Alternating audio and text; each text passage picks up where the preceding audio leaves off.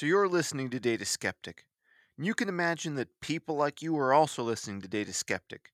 Would you like your message to reach them or your company's message to reach them? Why not consider advertising with us? Send your inquiries to advertising@dataskeptic.com. Depending on how you want to count it, there's between, 1 and an infinite number of machine learning algorithms out there. I think of it in 5 or 6 families, your logistic regression-ish stuff, your trees, your support vector machines, your deep learning, etc., etc. It's quite a Cambrian explosion of taxonomy if you want to go deep on it. But more or less, we need a couple of these. Everything else is fighting for the last few percentage, but there's absolutely good reason to have a decision tree in some cases, or a deep learning in other cases, or a logistic regression. A wonderful property we'd like to see in our model interpretability systems is to be model agnostic. Not depend on the particular model that was being trained, but to give explanations and insights that are independent of that. Mix in local interpretability, that we could zoom in on a particular use case and say why a decision about that specific case was made with reference to its local neighbors, things that are similar to it. Well, now we've got the ingredients for Lime. Locally interpretable model agnostic explanations. If you've been listening to Data Skeptic since 2016, you might have first heard about these here when we discussed the paper, Why Should I Trust You? And I'm excited to complete that loop a little bit today.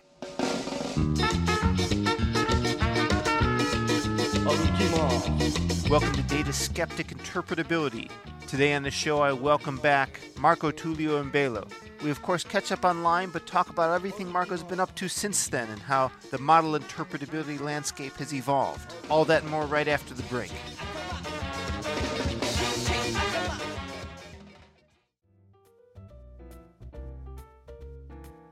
You know, they say knowledge is power, and thanks to the Great Courses Plus, we get to tap into that power with just a click.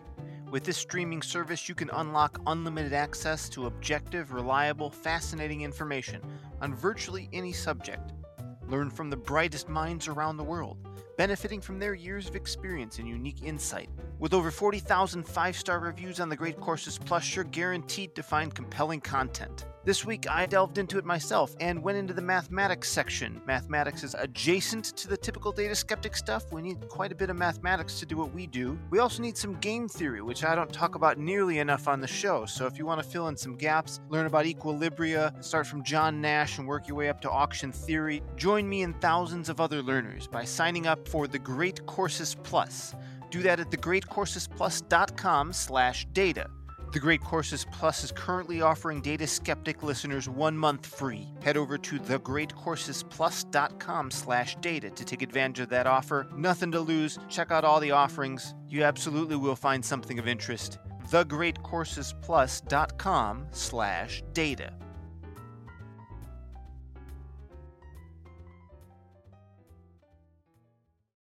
Hey Data Skeptic listeners, we're launching another survey and we'd like your help. If you've got 2 minutes to spare, please take our survey at dataskeptic.com/survey. Your feedback helps us deliver the quality content you can find from Data Skeptic, and you might just win a free t-shirt. So do me a favor and head over to dataskeptic.com/survey and tell us about yourself. So my name is Marco Tullio Ribeiro. I've been working for the past year or so at Microsoft Research. I'm also an affiliate professor, which is just an honor title at the University of Washington. It just means that I work with students, help supervise students. Well, it's great to see that you've come so far since when we first spoke and you were I don't want to say just, you were a PhD student. Yes, I was a PhD student coming out with my first paper. I hope many listeners will have already listened to or will go back and listen to our first conversation. For those listeners joining us out of order, could you give us a quick refresher on what the locally interpretable model agnostic explanations, or LIME, is? LIME was a method that I developed during my PhD to explain the predictions of any black box model. Nowadays, there's 100 different techniques for doing that, but at the time, there weren't that many. And LIME was, I think, part of what sparked a lot of interest in this area. Not by itself, but at least it was a paper that was popular at the time. Yeah, I would say Lime was certainly one of a few tentpole papers that really got this discussion accelerated about model interpretability. You and I will probably talk most about sort of theory and things like that, but one of the things I liked about Lime was that it comes with some source code. Could you tease users about the functionality available there and how they can get going in Python? Sure. So the open source project allows you to explain any model. So it works for, I say any in quotes, but if you have a model that works for tabular data or images or text classification, you can just plug it in and Lime will explain the individual predictions of that model. All I need is a prediction function. Well, having a predict function is a pretty low bar, so I should be able to apply the techniques pretty broadly, which is great. It's been my observation that we've had kind of a Cambrian explosion of different methodologies and approaches. Many of them I could say are definitely inspired by Lime, but some of the new ideas also appear very different methodologically. Could you share your take on the landscape of model interpretability options and methods that are out there? Okay, so there's all sorts of things. First axis that I think we can look at is the type of explanation. In the Lime paper, we talked about different types of explanation, but we really only had linear explanations, so a list of pros and cons. And most of the papers that came out after Lime were about how to compute those weights of pros and cons. So the user would still see the same kind of thing, maybe the weights would differ a little bit. So there's papers on different properties of what those weights should be. All of those would be what are called feature attribution methods or linear explanation methods and so on. So that's one kind. There are other papers that came out with different kinds of explanations. I myself came out with one that we're going to discuss a little bit called anchors. But there are also other kinds of explanations where you have, for example, what are called counterfactual explanations, where instead of telling the user why a prediction was made, you give the user another example with a different prediction, maybe an example that's close to the example you're looking at, to give the user some insight. Oh, if this was different, the prediction would have been different. And then there's yet another kind of explanation, which I hesitate to even call an explanation, but it's when you have the whole model being an interpretable thing. And since then, there's been a whole lot of models that have come up, very interesting ones. They're not based on Lime. They're not inspired by Lime in any way, but they are ways of getting explanations, and there's a whole lot of those. I was very happy to be introduced to this idea of local interpretability. I mean, first and foremost, because there's good empirical results in a lot of these papers that say, like, yeah, this does seem to have the effects we're looking for. But also, it's just sort of intuitively correct in some way that we can zoom in, understand some local features, how I differ from the global picture, or my neighbors near me are more explanatory about my label, that sort of thing. But what are some of the limitations of Lime or a Lime-like approach that demand people look for more general methodologies for other cases? Yeah, so one limitation is that, as you described, you have this local property, or you're like, I know what's happening around this local region. The problem is that sometimes it's not as clear to the user what that local region is. So maybe you see an explanation and you think you know what's going to happen in other examples, and you think that they're close, but in reality, the model thinks that they're very far. Or Lime considered them very far when creating that explanation, for example. So you may end up making mistakes. You think that you understand how the model is going to behave, and you are wrong, which is really bad. So that's one problem. Another problem that we addressed even in the paper was, okay, you want to understand the model as a whole. Even if you have local explanations, how do you pick different explanations to get a global view? Depending on the model and on the domain, you have more or less success with that. So for example, for the image domain, I think it's very hard after seeing one explanation to get a global view of what the model is doing, because that explanation is so local, like it only applies to that particular image, as opposed to, for example, tabular data, where you see something like, oh, this patient has this symptom. Other patients may have the same symptom, but other images are not going to have the same superpixels or parts of the image that we use to explain, if that makes sense. Can you define what anchors are and why I might use those over Lime? So I think anchors as a different type of explanation as opposed to a replacement for Lime. For Lime, what you get is a list of pros and cons. And sometimes what you want is a list of pros and cons. If you want to understand what factors are important for a certain prediction, maybe what you want is precisely a list of pros and cons. With Anchor, the explanation is very different. Instead of getting a list of pros and cons, you get what is a sufficient condition. You get a rule. So for example, let's say that we're predicting someone should or should not get a loan. We predict if they're going to default on their loan, for example. Are they a good payer or a bad payer? A Lime explanation would give you a list of pros and cons. So this person makes a lot of money. That's a pro. But they didn't pay a particular thing that they borrow money this time, so that's a con, and so on. So you get a list of pros and cons. Anchor would just give you a sufficient condition. If the model thinks this person is not a good payer, it would just say the person is not a good payer because they've defaulted on previous loans, for example. It's simpler, it's easier to grasp. It does not tell you what is a pro, what is a con. It just tells you this is a sufficient condition. If you have someone who has defaulted on previous loans, the model is always going to think that you're going to default on the next loan, for example. Hypothetical example. And those anchors, those explanations, are they taken directly from the features or are they an entirely new idea?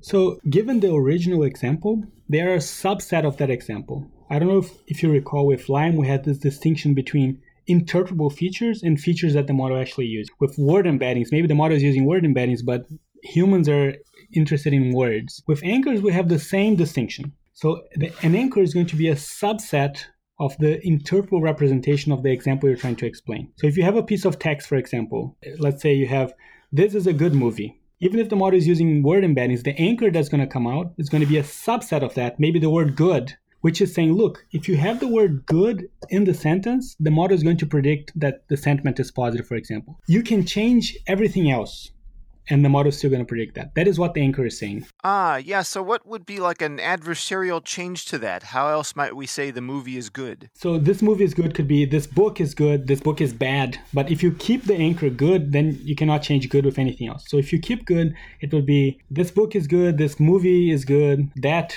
movie is good, and so on. You just got at a very important point. You have to specify a distribution. We can't just change everything arbitrarily because, of course, with text, for example, you can always add a word, not.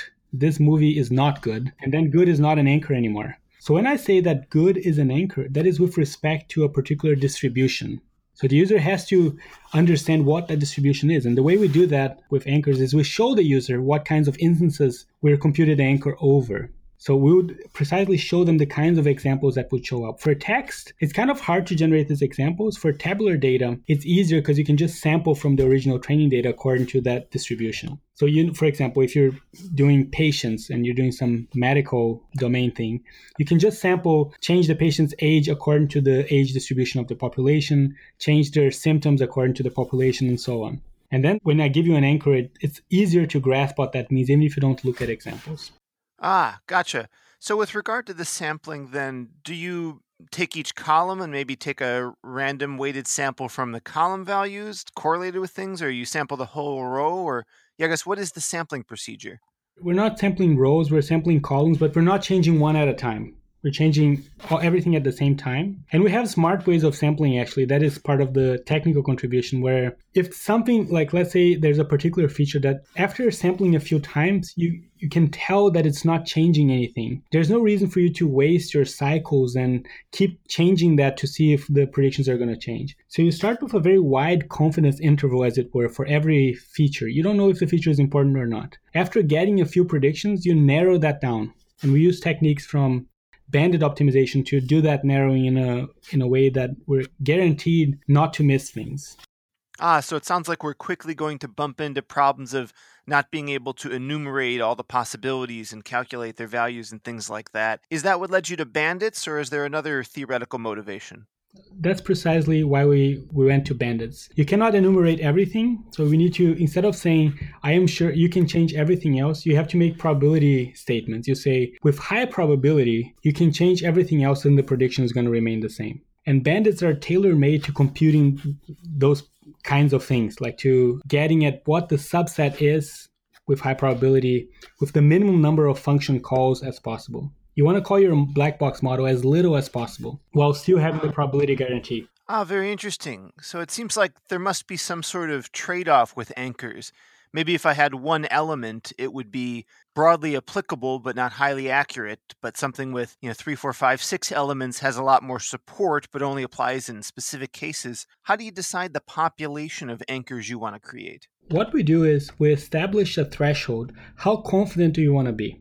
So let's say that you establish that to be 95%, meaning if you get an anchor, the prediction is going to be fixed for 95% of examples. You can change everything else, 95% of the time you're going to get the same prediction. Then what we try to optimize is we want to get the anchor with the highest coverage as possible. Typically that means having less features in the anchor, but it may also mean having less specific features. So if you have a patient, for example, that is really, really tall, for patients that are over 9 feet tall, this is what the prediction is going to be. That's very specific. Like the population is going to be very small that is that tall. Even if you have 2 features, let's say the patient is a male who has this particular symptom, that's an anchor of size 2 that has higher coverage than the previous anchor of size 1. So we want to cover as much as possible while maintaining that guarantee of the prediction remaining fixed, given the threshold. And what's the stopping condition? What tells me I'm done inventing anchors? So we do a beam search where we try to find every anchor that satisfies the condition, or as many anchors as possible, and then we pick the one with the highest coverage. That's basically the procedure that we do.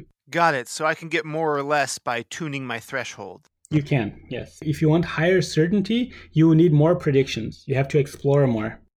Ah, bandits indeed. Well, 95 sounds pretty good, intuitively close, getting on the way to 100%. Is that why you pick it? Or perhaps is there a good reason to do some hyperparameter tuning? Maybe I'd want a lower threshold because I'm in favor of more anchors if somehow that's applicable for my application. So it really depends on how much the users are willing to pay in terms of computation cost and how they're using these anchors. Like if this is going to be a high stakes decision, maybe they wouldn't even want to use anchors in the first place. Maybe you need 100%. And if you need 100%, you should not be using a black box. But maybe you're comfortable with 99% in your application. Then that's how you set that threshold. So it really depends also on the model that you're using. So for some models, with a few predictions, if the model is not too jumpy, you'll get to a high confidence anchor very quickly. But if the model is super jumpy, then you need a lot of predictions. So it really is a case-by-case thing. And you'd mentioned the trade-off with how much compute you can invest. I presume that's on the training set, or is this after the model's built and you're doing inference? No, that was actually for inference. One thing that I didn't make clear is that anchor is also a black box explanation technique. We are finding anchors for black box models. So you give me a model and I need to find out what is sufficient about this instance that I'm predicting. And the way I get that is by perturbing and getting predictions. So when you're explaining a particular prediction is when you need to get predictions from the black box model. So I'm getting really a custom tailored set of anchors to the particular instance I'm looking at. Is that right?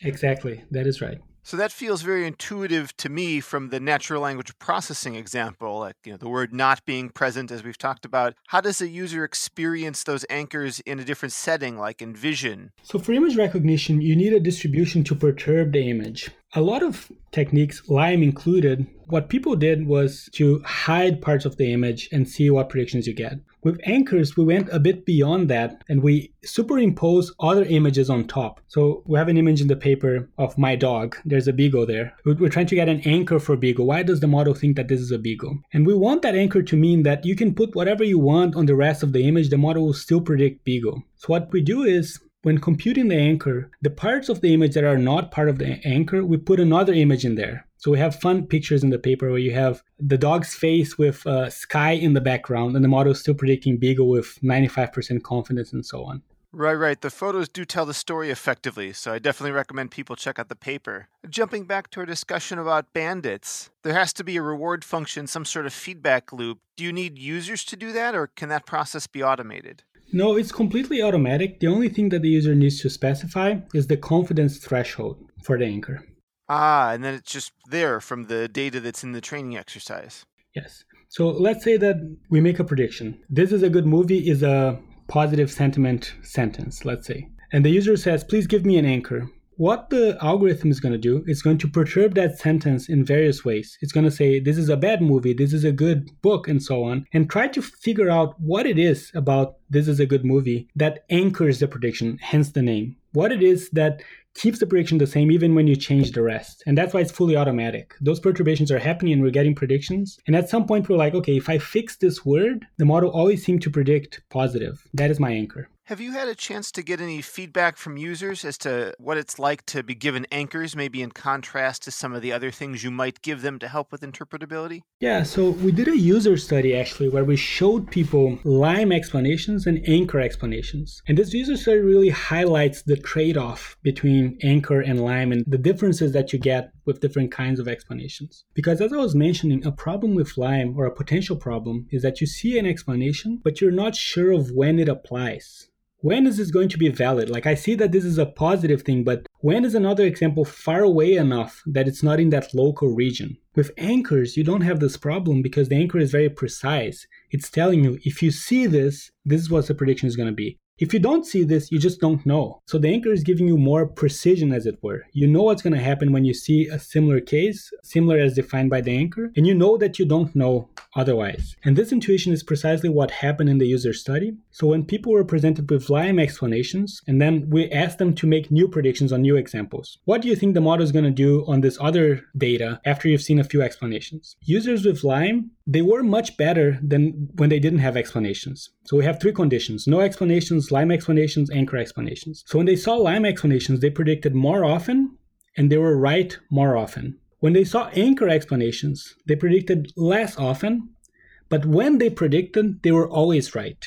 They always knew precisely what the model was going to do. So there's this trade-off. How certain do you want the user to be? How do you want them to be certain about what the model is going to do in new cases, or do you want to have more coverage? And this experiment bears out that with Lime explanations, at least, we didn't compare other kinds, but I think linear explanations in general will have this effect. People predict more often. They are not correct as often as with anchors. With anchors, they're like 100% accuracy or 97% accuracy on new predictions. Humans, that is. Humans are making predictions about what the model is going to do. Yeah, that's a very interesting point that this paper really helped me appreciate in certain ways. This notion of, I'm not sure if you guys coined this phrase, but I'm going to use it, human precision, which essentially looks at not how well can the human do the task, where we're trying to say, is this algorithm the state of the art or better than human performance? But instead, we're asking, can this human predict what the model's going to do? It's subtle but very interesting about how well that domain expert understands how the model's working. Are you seeing that become a more common metric? I have seen it used in other papers, and the distinction is really important because in the real world, a user is not forced to make a decision, right? Like after you see an explanation and you see new examples, you can just say, I don't know what's going to happen here. And it's important to qualify that. You don't want to just measure human accuracy, because if the human knows that he doesn't know, that's okay, maybe, depending on the scenario. What's problematic is when they think they know and they are wrong, in my opinion. So you had mentioned that people who got to see those anchors had a pretty high precision when they were making predictions, but they didn't always make the predictions. What was the mitigating factor there? Why sometimes make a prediction and sometimes not? So it's very easy because the anchor tells you what the condition is for its application. So if an anchor tells you that the patient has to be over 9 feet tall, you know that a patient that is 5 feet tall, the anchor does not apply, right? Whereas with Lime, maybe I'm telling you, hey, the patient is tall. This is important. You don't know exactly what tall means. Like, is it 7 feet tall? Is it 8 feet tall? So how did things pan out? There are, I guess, 3 cases: no explanation, explanation with Lime, explanation with anchors. Is there a clear winner here? So between no explanations and any explanation, there's a clear winner. Explanations help in both metrics. People predict more often and they are more correct. However, between Lime and anchor, you have this trade-off. People with Lime are a little less precise, but they make more predictions. They think that they know what the model is going to do more often. With anchors, they are more precise, but a lot of times their answer is, I don't know. And this depends obviously on the data set and on the model. So for example, with anchors, after seeing one explanation, people made predictions between 25% and 43% of examples. With Lime, it was between 55 and 89. So more than half of the time after seeing an explanation with anchors, they didn't know what was going on. But when they thought they knew, they were right all the time. So there is a trade-off. It depends on what you're using the thing for. If you're using Lime or anchors to debug a system, let's say, you just want to find situations where the system is acting in unreasonable ways. Maybe you don't care about being so precise. You want to find cases of problems. And then in that case, maybe Lime is preferable because it's giving you this list of pros and cons. But if you need more precision, if you want to know what you know and know what you don't know, in that case, I think anchor is preferable. And of course, nothing precludes you from using both. So accompanying the original Lime paper, you guys released the source code and a Python library that's really easy to pip install and to use to do some Lime work. Since then, I know there's also been some industry adoption and some enterprise tools built. Have you had any observations of what people are doing around the tooling? Yeah, there's been a lot of use. I personally am not involved in any application of Lime, but I've had a lot of people talk to me from the banking industry. Even at Microsoft, there's a new open source project that encapsulates a lot of the interpretability methods, including Lime and anchors, and puts them in like a dashboard so you can compare all of them. So I know that there's a lot of interest. Companies, for example, Microsoft offers it as part of the Azure machine learning product that they have. And I know that internally, a lot of data scientists use Lime when making their own models and so on. So I think there's been a lot of adoption. This notion of human accuracy, or how well a human observer might successfully predict what the model is going to do, is a really novel notion to me. And I think that idea really highlights that there are bootstrapping techniques we can do to look outside of just our training and holdout sets about how applicable our model is. Another kind of interesting variant you guys present is in the Our Red Roses Red paper. There are some really neat kind of common sense aspects we might be able to impose on our models. Could you share some details about the research described in that paper? For sure, yeah. So in that paper, what we're doing is we're saying, look, when the machine learning model makes a prediction, there are certain implications that come out of that prediction, especially for more modern models where the predictions are really complicated. For example, let's say you have a visual question answering system where you have an image and you ask a question. So you have an image, for example, of a bird, and you ask how many birds are in the picture, and the model tells you one. You would expect that if you ask the model, hey, is there a bird in the picture? It would tell you that yes, as a matter of fact, there is one bird. And if you ask the model, are there two birds? It would say no, because there's one. So once you say that there's one bird, there's implications that come out of that. And we thought, I wonder if models follow these implications, if models really, this is crucial to test if they're really understanding what's going on. Because if you tell me that there's one bird, two birds, and no birds at the same time, something fishy is going on. You have to figure out, what is this? So this paper was precisely about this, of given a prediction, and it's specific to question answering models in this case. So if you ask a question and you give me an answer, can we derive the implications that come out of the answer? And once we've derived that, does the model act consistently with its original predictions? So on the surface, it seems like a couple of simple templates might get us to a certain good extent. Does this image have one insert object? Does it have two insert objects? Does it have more than three? You could kind of quickly enumerate a few options, but if there's not enough variety, of course, the model can just overfit to whatever example you're templating. It seems like this might be simple or deceptively hard. Could you describe the process of building up some of these alternative questions? So it looks like an easy problem, and I actually thought it was going to be pretty easy when I started out. But it's surprisingly, there's a lot of corner cases that you have to be aware of. We did end up with a rule-based model, but it's not rule-based. It doesn't only work for template questions like, are there X birds, houses, etc. It's a system that uses NLP techniques, like we use dependency parsing and constituency parsing, which parse the sentence into a tree, and you figure out what is the subject, what is the direct object, what is etc. What are the prepositional phrases, and moves them around into implications. It's a quite complicated rule-based system. It's not super complicated, but it is complicated enough that it's not general purpose. It only works for particular data sets. The major contribution of the paper was not this technique of taking a question and producing implications. It was mainly the idea of, hey, we should check the implications and the evaluation of state-of-the-art models. A lot of these models, people nowadays are saying, they have superhuman performance on this task. And when you check these things, you're like, okay, it has superhuman performance on the validation data, but it says that there's one bird, two birds, and no birds at the same time. So maybe we want to investigate that a little more. Could you describe the process by which you enrich the pool of questions? So our original idea was mainly evaluation. We want to see if the model is performing reasonably. We do have an experiment where we augment the training data, which is an obvious thing to do. Like if you can generate those implications, you can augment the training data. I don't think that is the right approach though. We do that and we get some gains. The problem is we can only generate certain implications. We certainly cannot generate all implications. It's very complicated. And sure enough, after we generate implications, the model gets those implications right. But what about the ones that we didn't generate? We don't know, and it probably doesn't get them right. So I think we need a technique that enforces that in a different way so that the model is trained to be consistent rather than just adding more training data. That's my hunch, but I also have not produced that model, so I don't know. In terms of putting some of these ideas in practice, are you envisioning that this be a way of generating out-of-sample testing, or is this sort of an enrichment process that you would imagine machine learning practitioners adopt as just good practice?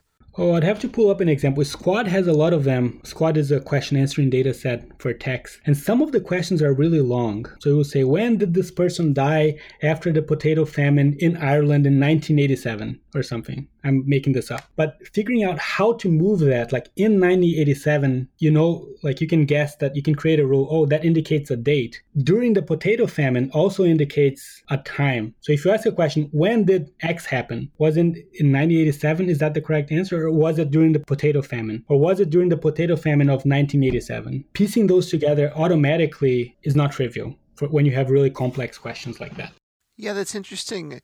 Do you have any examples of outliers or corner cases or just interesting boundary use cases? That concern of overfitting is precisely why I was saying that I don't think this is the right approach to just add more training data. Sure, we've identified this problem, but it is indicative of a more general problem of, are our models really generalizing? Are they learning? And when will we know that we've really achieved a model that really understands things? That's above my pay grade.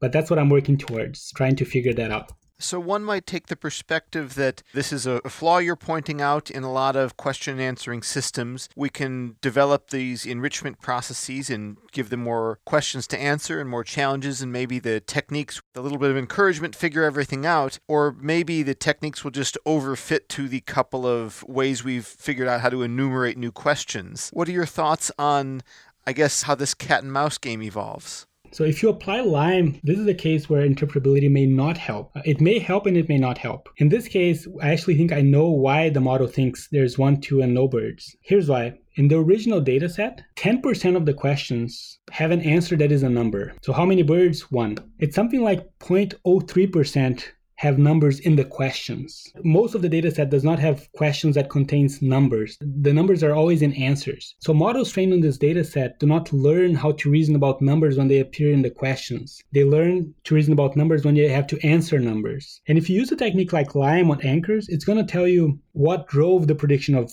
1, 2, or 0, or no, and so on. But it's not going to give you that insight to go back to the data set and figure out, okay, what is happening then? You need that additional step. You would need some ingenuity from the data scientist to go and check it out for this particular problem. So how can model interpretability techniques help us figure out why this model will think there are simultaneously 1, 2, and no birds in a picture? So we're not fully automating ourselves away yet then? Not yet. Excellent. Well, Marco, what's next for you in your research and work? So I see my work as providing an interface between human and machine learning. So explanation is obviously an interface. You're explaining what the model is doing. This paper with consistency is also a bit of an interface because it's evaluation. It's getting at, like, is the model really understanding what's going on? One piece of work that I'm really excited about, it's ongoing work under submission right now, really gets at the trust issue of, is the model working? I can't give too many details, but what we did in that paper was to take software engineering insights and apply them to machine learning. So think about unit tests, for example. When you write a piece of software, everyone knows that they're supposed to write unit tests. Not only that, there's a lot of guidance as to how you write unit tests. So test boundary cases, test invalid inputs, test each individual function, and so on. That sort of thing does not exist for machine learning. What we do is we get a huge data set and say, what's the accuracy? 95% or something. This ongoing work is really about developing these principles for machine learning. In machine learning, you cannot test individual functions because the model is a unit, a black box. But can you test individual capabilities? So for example, this paper we just discussed is testing if the model is consistent. You can think of a whole host of other properties to check, of other properties you want to check. So to give an example, we were talking before about the medical domain. Let's say that you have a medical diagnosis system. A property that you may want to check is, hey, if my model makes a prediction for a patient, changing that patient's age by 1 or 2 years should not change that prediction. That is a test that you can write, and you can check that for every prediction your model makes. Does it behave according to that property? Or another test that you may want to add is, let's say I'm doing sentiment analysis. If people start swearing at the end of their emails, sentiment should only go down. It should not go up. For example, I'm not saying this is a good test, but you can have properties like that you should check. And right now, we don't have this engineering culture of writing these tests and checking models with them. And I'm hoping that's going to change. So that's a paper that is coming out, really excited about. Another direction, still thinking about that interface between humans and machine learning. And I'm actually a little embarrassed because I promised that this was a direction last time when you had me 3 years ago, and I didn't make any progress on it, but I am actually actively working on it right now, is feedback. So once you've identified a behavior in the model, my model is not doing what is right, or my model is not doing what I want it to do, how do you fix it? Right now, you basically need a PhD in machine learning to fix it. You need to go and get more data or create a new type of model or change your model. Like, it's really hard to get the model to behave how you want it to. And we don't have, in my view, really good techniques for giving punctual feedback. Say, hey, don't use this kind of feature, use this other kind of feature. Or if you say there's one person, there should not be two. How do we say that to models nowadays? It's really hard. So this is a direction that I also think we need to make progress on. I might be bringing my own bias to the table, but I'm very excited about that idea you'd mentioned of bringing the notion of unit testing into the machine learning world, that, surely this case must turn out this way kind of stuff. I'm curious, operationally, do you envision that being something that, there'll be a quality assurance engineer will be capable of writing, or are these things that data scientists will manage in most cases? Will it be a quality engineer? Do we require ingenuity? Part of the contribution that you can imagine is helping humans come up with these tests. So you can imagine the system even suggesting, hey, is this a property you think is good, or is this not a property that makes sense? And in the paper, we actually have something like that where we suggest certain things to users. We help them come up with things by giving them guidance and also by giving them suggestions. So I don't know who's going to be doing it, if it's going to be a quality assurance engineer, if it's going to be the domain expert, if it's going to be the machine learning engineer, or if it's going to be all of them, each of them with different kinds of tests. I imagine all of them. Well, it's a lot of exciting ideas, and I'm eager to see how that plays out and gets adopted in industry and see what the literature looks like as these ideas get explored. Anyway, Marco, it was great catching up with you. Thanks again for taking the time to come on the show. Where can people follow you online? I am not a very good social media person. Best way to find me is on my website. I update it somewhat regularly, and I think you have a link at the end of the show. Thanks, I really appreciate it. Thanks for having me on.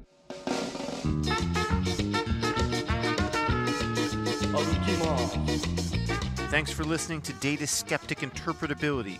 Our guest today was Marco Tulio Rebelo. Our theme song is Number 5 by Big D and the Kids Table. Claudia Armbruster is our associate producer. Vanessa Burciaga does guest coordination.